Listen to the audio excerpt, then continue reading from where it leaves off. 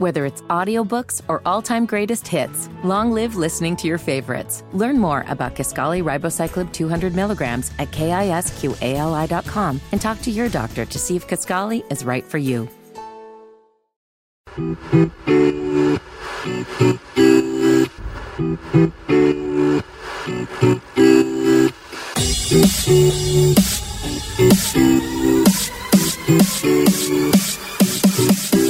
It is Crown Corner as we recap what happened in D.C. For the second consecutive season, Charlotte FC goes up to the nation's capital and drops a 3-0 decision at D.C. United. They did that to open up the club history, and this game went a lot differently, Jess, because I think when we look at Charlotte FC's current form after 10 contests, inconsistency is unfortunately the order of the day.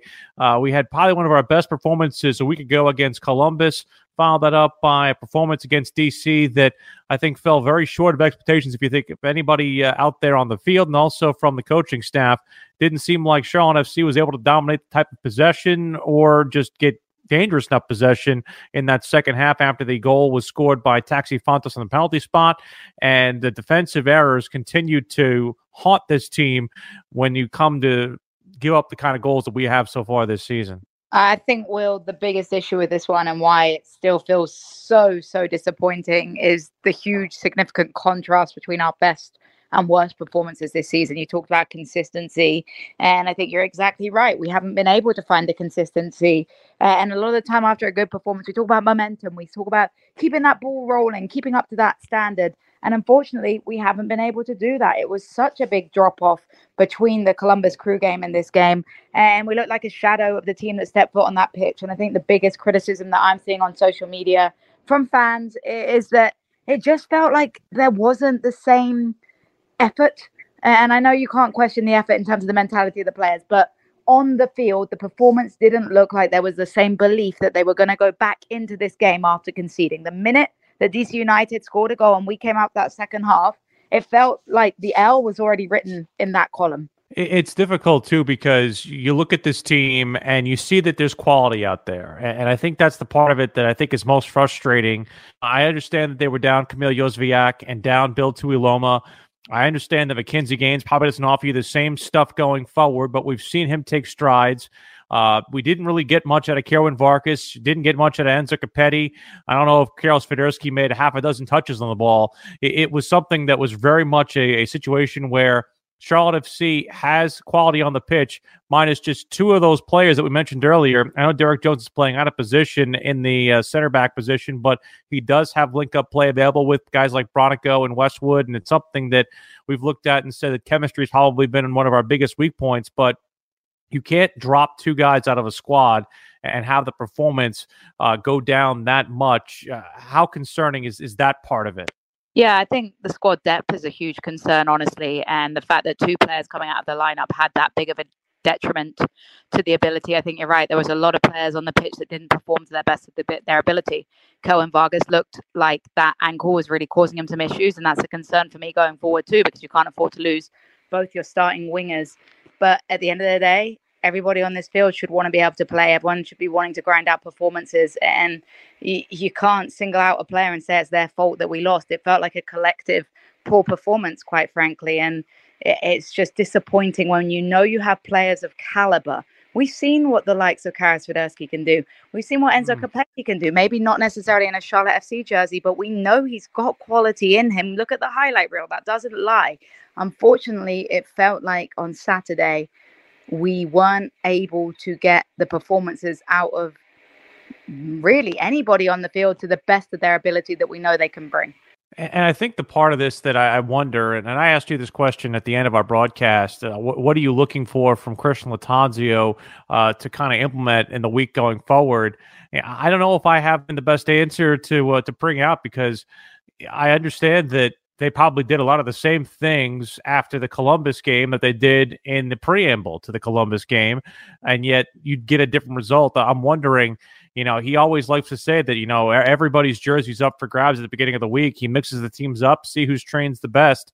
We saw a couple of first-team players playing down at Crown Legacy, and Vinny Mello had himself a pretty good showing down there for our second-team squad down there in New York. But I'm wondering here, going into NYCFC this week, just how much of that lineup could be basically up to certain. Of course, we hope that Kamil Jozwiak is doing well and he ends up being part of the squad this week. But I think right now, Jess, there are a lot of questions right now, and I'm wondering how much of that Christian Lattanzio is going to leave open-ended going into this week.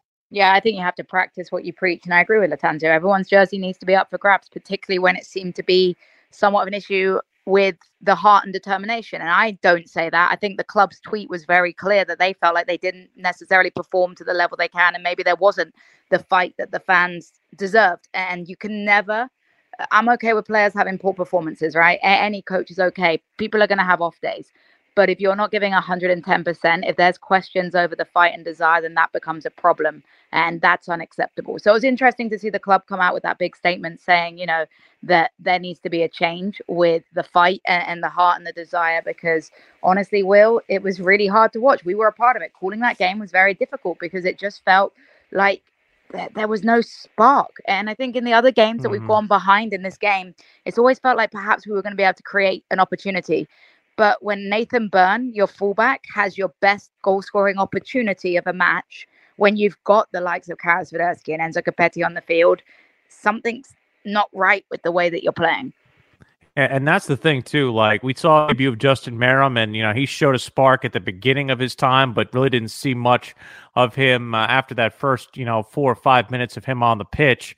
I thought the game could maybe use a little bit of a spark from a guy like Brandon Cambridge. I know we did see Hamady Diop's debut as well, but didn't really get to see much of him. And what we did see, unfortunately, it was on the other end of that goal that was scored at the end there by Jacob Green of DC. So from that aspect, you look at Charlotte FC and think, okay, if you're going to put some of these guys on the roster, again, I know that it's very difficult to give some of these guys debuts, and it's a difficult spot on the road away from home and playing in your first MLS match. You mentioned the squad depth being where it is.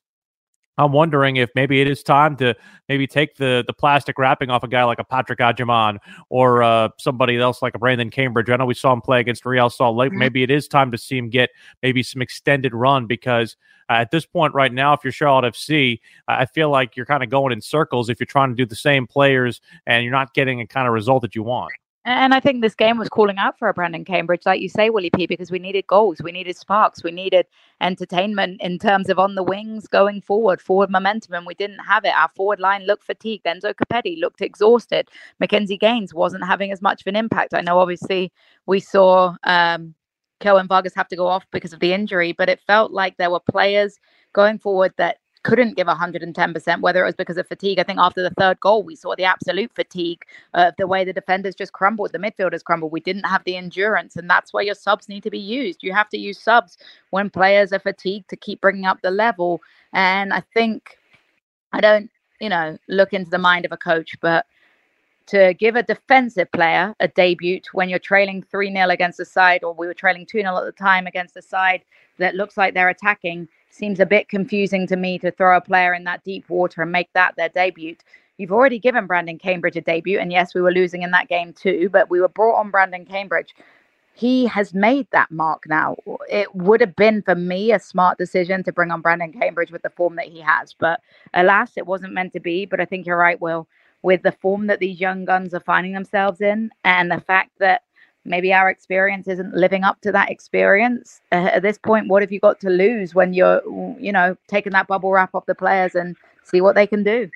Yeah, and I also want to point out, because there's been a lot of talk about this on social media because of how well Crown Legacy are playing. I mean, Crown Legacy still undefeated. I watched their whole game last night against NYCFC2, and they got themselves 4 goals on the board, a 4-1 victory. Niko Petkovic scored, and also Nuno Santos scored as well. You really are wondering kind of how this how this game really kind of begs right now for Charlotte FC. I think from their aspect, you look at their standpoint and you think, okay, maybe there's a scenario where some of these guys are going to play well, possibly, and maybe get themselves forward. But there is a graduated, I think, drop off in terms of the quality. It's not like to say, okay, you bring these guys up like it's AAA in baseball. There's probably a couple of levels that are in between where Crown Legacy are and Charlotte FC are. But at the same time, these players are part of your player pathway. And I'm wondering if maybe there's a scenario you look up and say, okay, maybe there are some areas where some of these guys maybe help you here in the future.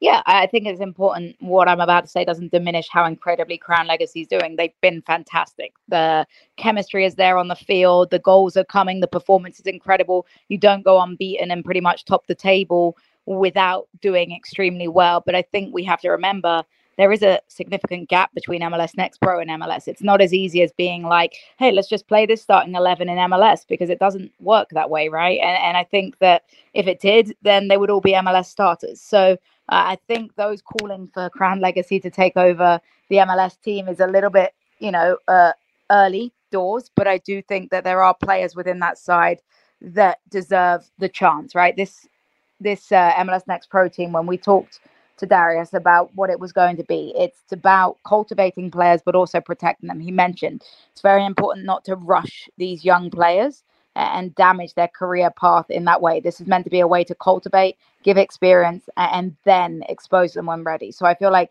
the reason maybe we're not seeing some of these young guns come up, even though they're performing, is because they are looking to protect and bring them in when they believe, as a team, collective effort between Crown Legacy's coaching staff and Charlotte FC's coaching staff, that they're ready to go. Charlotte FC will take on NYCFC at home this weekend. We'll talk a little bit more about that later on this week here on your home for Charlotte FC, wherever you get your podcast, Crown Corner.